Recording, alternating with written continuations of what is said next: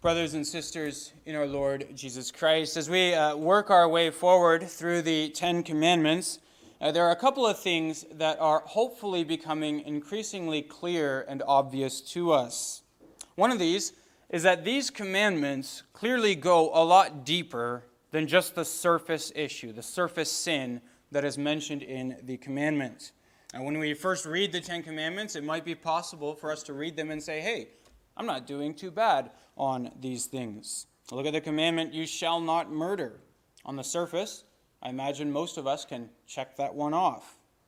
But as we dig deeper and take the time to reflect on these commandments, what we've been discovering is they go a lot deeper than just the surface issue. They speak to our culture. They speak also to our hearts. And we discover as we meditate on these that there's a whole world of sin and a world of desire within each one of us that leads to these sins that God intends to confront. And that's good that we begin to see that. That's really the whole purpose of why we take this time every year to work through the Ten Commandments. Because we know it is God's purpose, as we've said over and over, for us to be set free. And set free not just from the surface sin, but from all of the underlying desires and delusions that lead to that sin. Now, as we uncover that, as we discover that truth, what we begin to and we begin to realize the things that live within us that lead to these sins, it's going to be all the more important for us to stand firmly on the foundation of the gospel.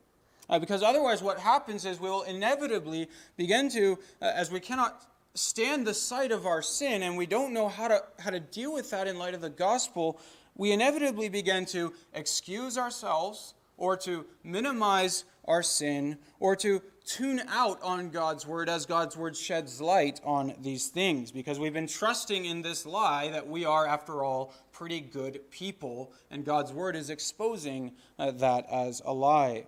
If we've been standing on a foundation of self-righteousness and pride thus far as we've gone through the commandments, we'll find ourselves increasingly uncomfortable and we'll be looking for escape routes. And we need to make sure that that's not how we deal with the Ten Commandments. If we want to get anywhere at all in terms of growing in the appreciation for God's word, growing in life, we need to stand firm on the foundation of the gospel.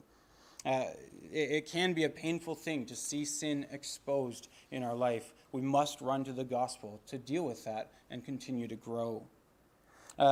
Secondly, something else that we've hopefully begun to see as we've worked through the commandments is that for every prohibition, most of the law is composed of prohibitions, you shall nots. For every prohibition, there is a corresponding command or something good that God is seeking to preserve or commend to us.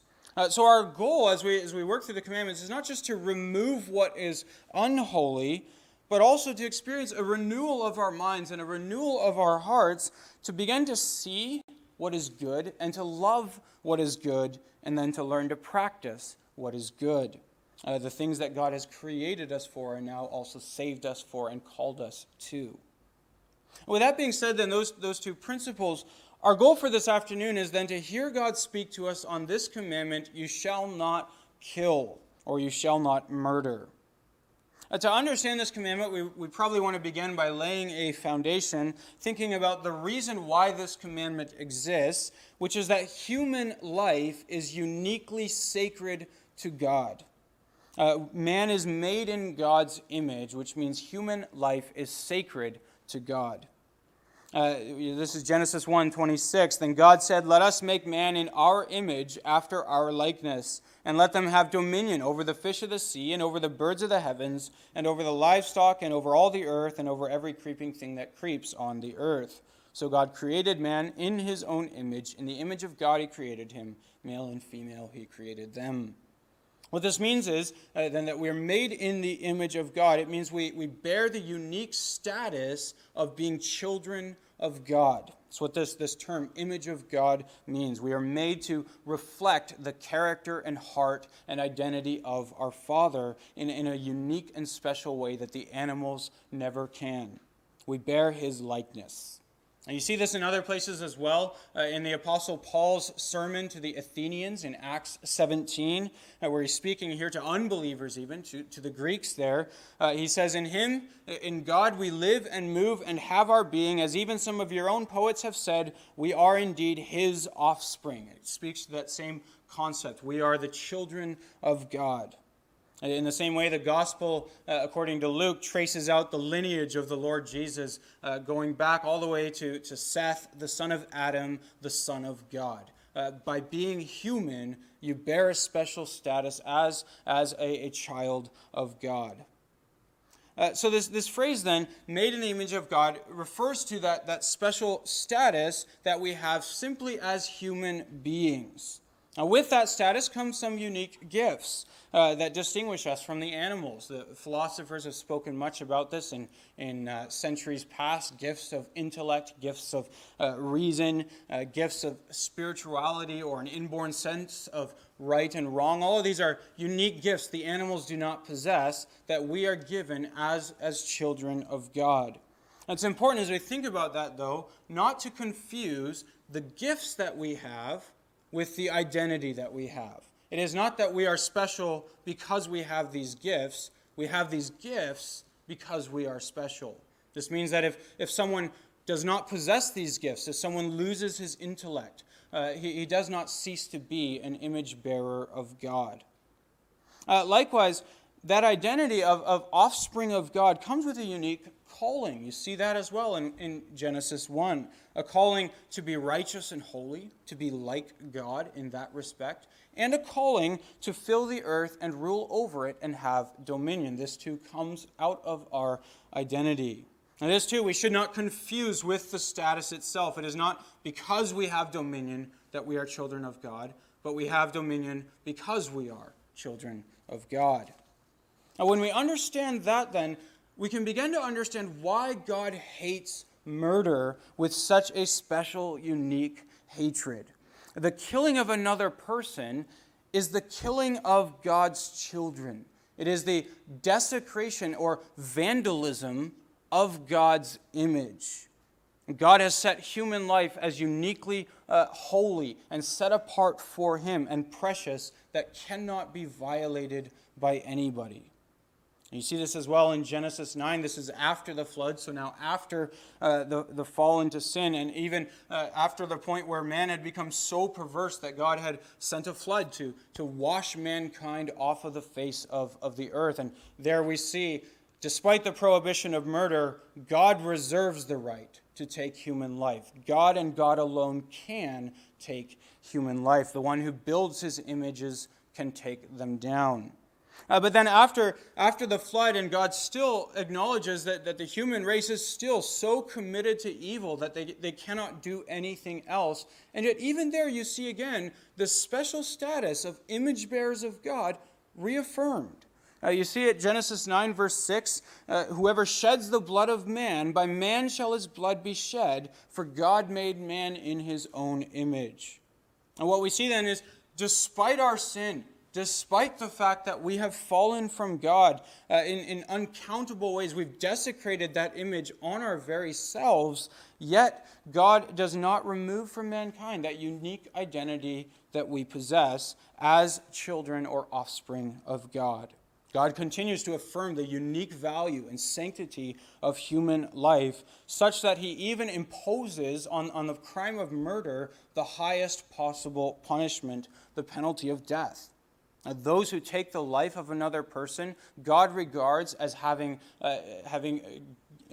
put themselves into a debt that cannot be paid on earth, that can only be paid by their own blood being shed.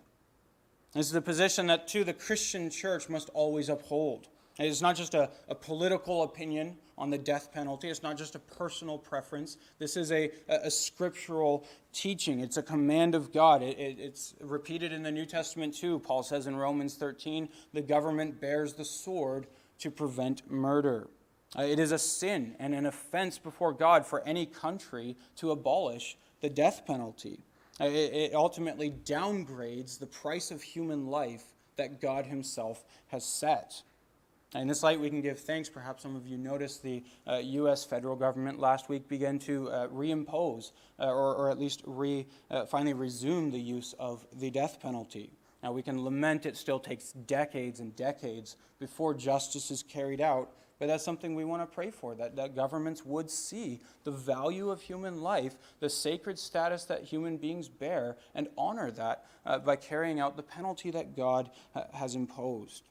Sometimes it's been argued in the pro-life community that it's against pro-life values to be for the death penalty. I've even heard some sermons to that effect. But this really misses the point. As Christians, we oppose abortion and we are in favor of the death penalty for exactly the same reason, precisely because human life is sacred to God.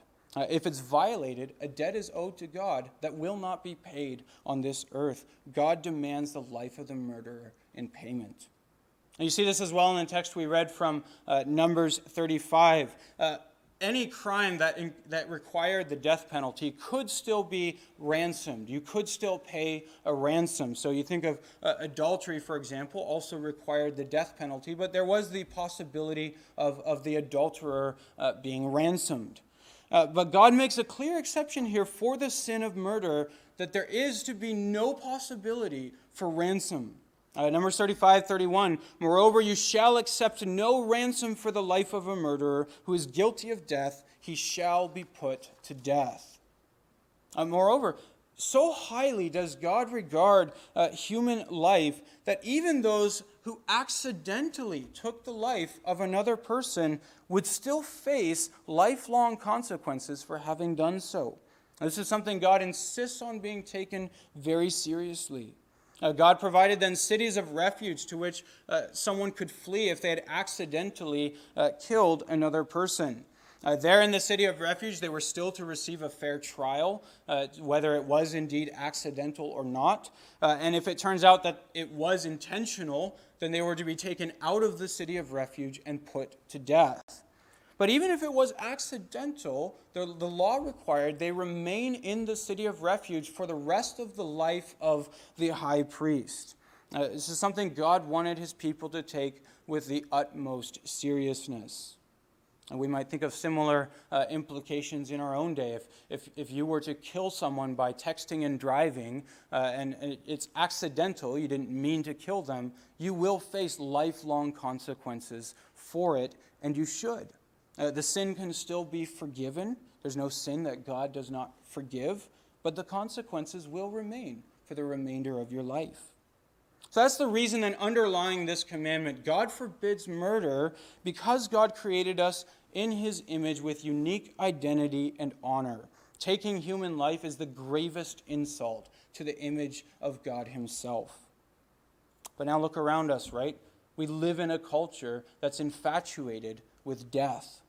We live in a world that's marked by death and murder, in a culture that has given itself over to a love of death. To turn from God is to embrace death. You see this already in the fall of Adam and Eve. As soon as they fell into sin, not only did they bring upon themselves shame and guilt for their sin, but they also plunged themselves into hatred and death. When God finds them in the garden hiding from him, and he asks them whether they've taken the fruit that was forbidden, what does Adam do? Instead of protecting his wife and taking responsibility for his wife, instead he blames her. He says, the woman that you gave me, she gave it to me, and I ate, saying in effect, I hate her. It's her fault. Take her life so that I might live. Their relationship between husband and wife is thus ruined. And it only gets worse. You turn a chapter later, and what do you find? You find Cain killing his brother Abel out of envy. To turn from God is to turn to hatred and death. When we don't honor God, what we end up doing is we put ourselves on God's throne. And then when we do that, every other person becomes either an obstacle or a means to our ends. We are gods to ourselves. And if we no longer love God, how could we love those who are made in God's image? So people become a means to our ends. We use people and abuse people, or they become obstacles that we must destroy. Our hearts are filled with hatred and malice for one another. It's what Paul says to I believe, Titus. We, before we were saved, were hated and hating one another. We disregard the needs of other people. We disrespect and dishonor other people. We degrade human life, and not just with our actions, but also with our words. Paul writes in Ephesians 4 about corrupting talk or degrading talk. It's talk that degrades the life of others. We murder with our words.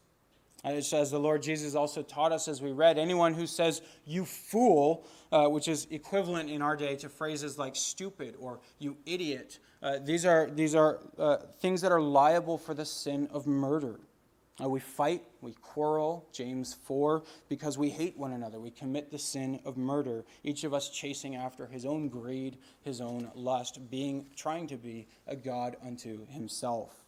And then given the right opportunity, we will go all the way and commit the sin of murder. This overflows, you see it in the human race, it overflows into abuse, violence, and murder. And that's the world we live in, a world that throughout history has been marked in every generation by violence, genocide, warfare, and murder. And you see this so clearly in our own culture as well, a culture that has a terrible love affair with death, where human life is valued only for its utility. When you cease to be useful, your life ceases to have value. So the life and dignity of the elderly, of the mentally handicapped, of the unborn is degraded and violated. We're a culture with blood on our hands and with murder in our hearts. Even our view in our culture's view of life, of our own life and our own dignity is also distorted and perverted in the fallen sin. You hear expressions like YOLO, you only live once, with this implication that you got to just get the most for yourself out of this life. It's a consumeristic attitude towards life.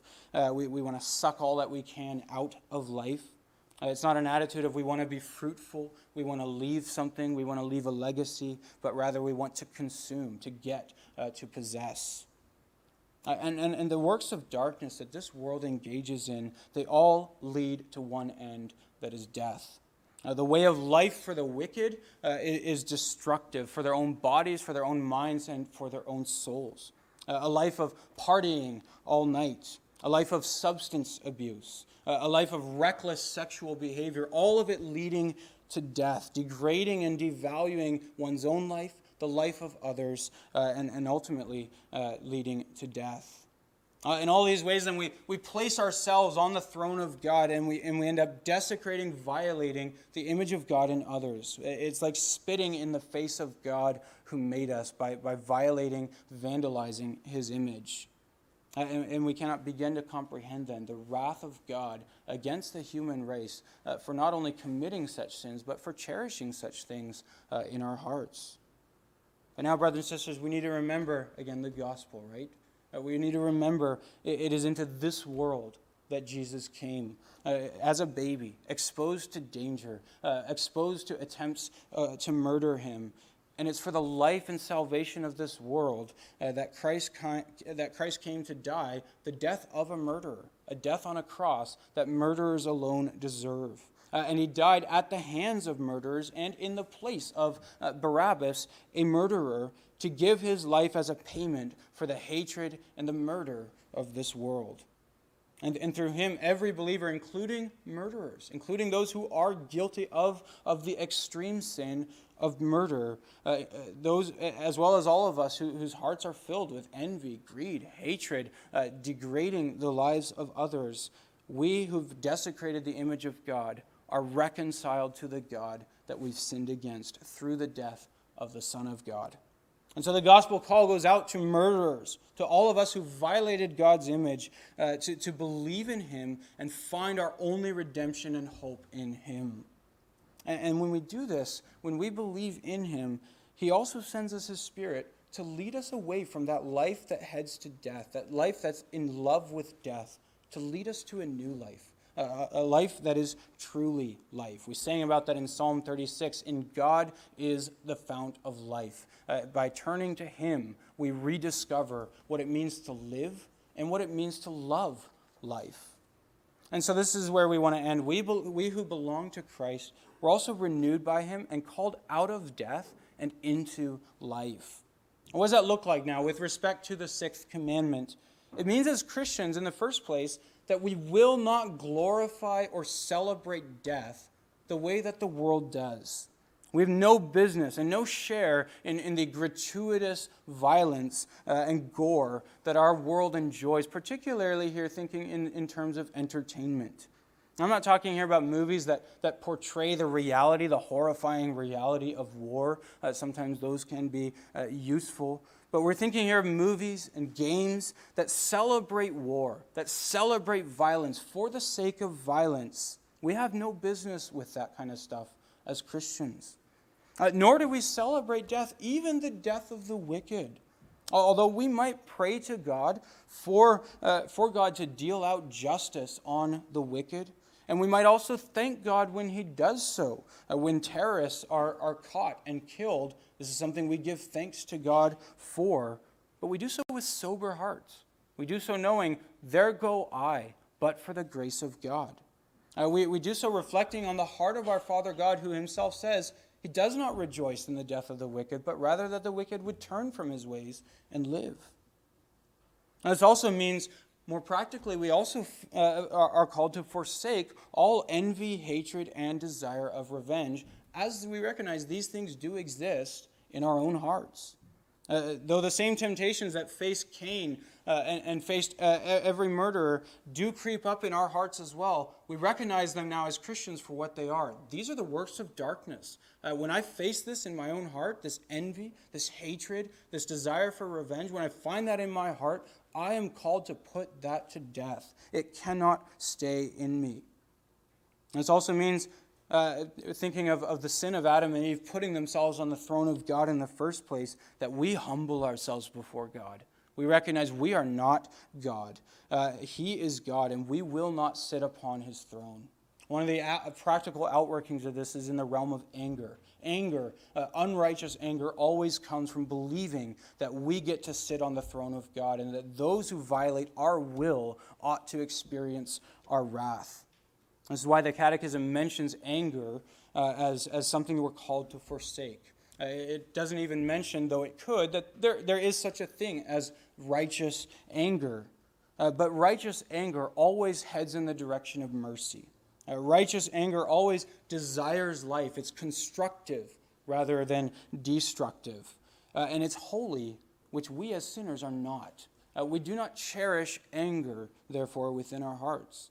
Scripture does permit us to be angry in the proper time, but even then, with righteous anger, we're still called, do not let the sun go down on your anger. That's Ephesians 4. That's how quickly our anger, which may have started righteous, morphs into something that is no longer righteous. The Apostle James likewise warns us that the anger of man does not achieve the righteousness of God. So those Christians who cherish anger in their hearts, who hold grudges, who remain bitter, they're putting their very souls in danger. Christ warned us with the utmost strictness, if we do not forgive, we will not be forgiven. How we judge others is how we will be judged. Additionally, as citizens of Christ's kingdom, we forsake every degrading word and thought. It's not just what we do, it's what we say and what we think. Anything that insults the image of God in our fellow man. It's unfortunate. It's heard all too often, including within our circles, words like idiot and stupid that are thrown around casually to degrade the image of man, particularly those who are in positions of political power. There's a proper place for such words. Scripture does speak of the fool. You could translate that as idiot if you wanted. The fool who says that there's no God, or the stupidity of worshiping other gods. But these words are not to be thrown around. They are not to be used casually, but to be spoken with sobriety and sincerity and given to correct evil and to restore what is good. Every word that degrades the image of God in our fellow man, obscenities that insult the dignity or value of others, crude words that degrade the body parts of others, these have no place in the life and on the lips of Christians. And Paul says, let no corrupting talk come out of your mouths, but only such as is good for building up. Now that corrupting talk, as I mentioned a moment ago, that he's referring to, is all that insults and degrades. Phrases like calling someone a piece of trash or worse than that have no place on the lips of the children of God. It's degrading, corrupting talk. No matter how evil a sinner might be, they are still endowed with dignity as image bearers of God that in that respect requires our respect.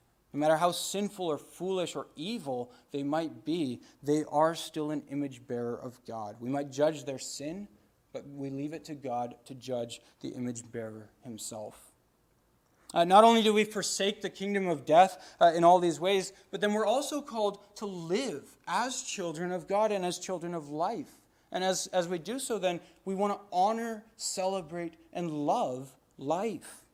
Because we love God, we are called to not only not hate our neighbor, but to love and respect and honor the image of God in every other human being, no matter how different from us they might be, whatever race or ideology or sin or history. They are made in God's image. So we honor them, we respect them, and we guard their lives and their dignity as something that's precious and honorable. It also means that we always choose life. We always want to promote life over against our culture of death. And not only as Christians do we stand in opposition to abortion and to euthanasia, but we also do what we can to protect and to care for the defenseless, the unwanted, and the despised. In the ancient Roman world, infants were not only murdered in the womb as they are in our culture, they were also often left in the streets to die or to be picked up by slave traders and sold as slaves. And the Christians were the first to go into the streets to find the unwanted infants and to take them in and love them. We love the unwanted and the despised. In this way, we imitate our Father's heart, right? Who loved the unwanted and the despised.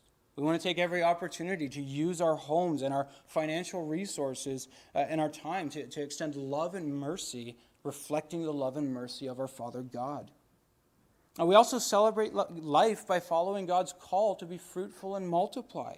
You see this not only in the creation mandate, you see it repeated again in Genesis 9, where God says to Noah and his descendants, "Now be fruitful and multiply." As we saw last week or 2 weeks ago when dealing with the fifth commandment, our culture sees children as a burden. God calls us to see them as a blessing, and we want to cherish and honor that blessing.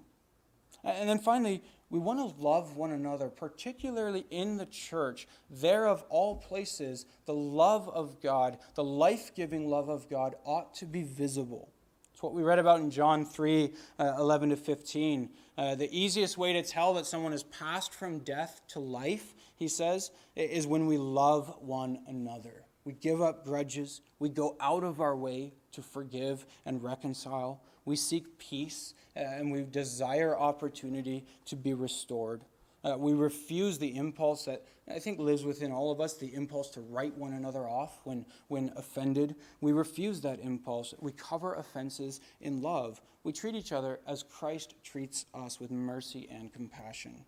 And Christ calls us then to extend that love not only to our brothers, but also to our enemies, because that's what he did, loving his enemies.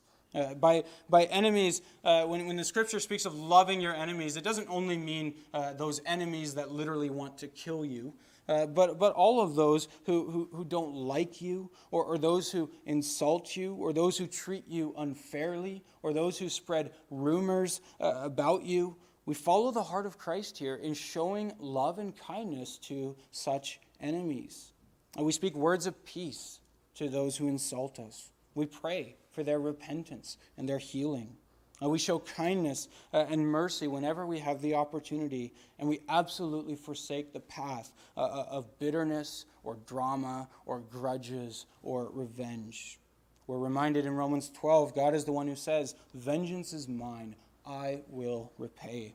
So when we trust in that promise, we turn the other cheek, as the Lord Jesus teaches us. We endure offenses for the sake of winning the hearts of those who've offended us.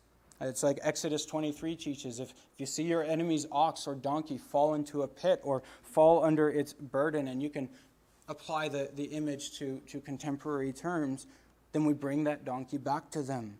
If we see them in need, we remember that need before God. We pray for them. We consider how we might also help them.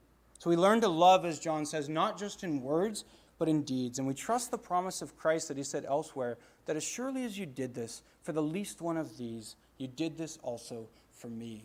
And we see this illustrated so beautifully in baptism. God loves the unloved. God loves sinners. God loves those who were cast off, to bring them back to himself, to say, I am your God. I am your Father. I will love you. I will heal you. I will take you into eternity with myself. Amen. Let's respond to the word of God by singing together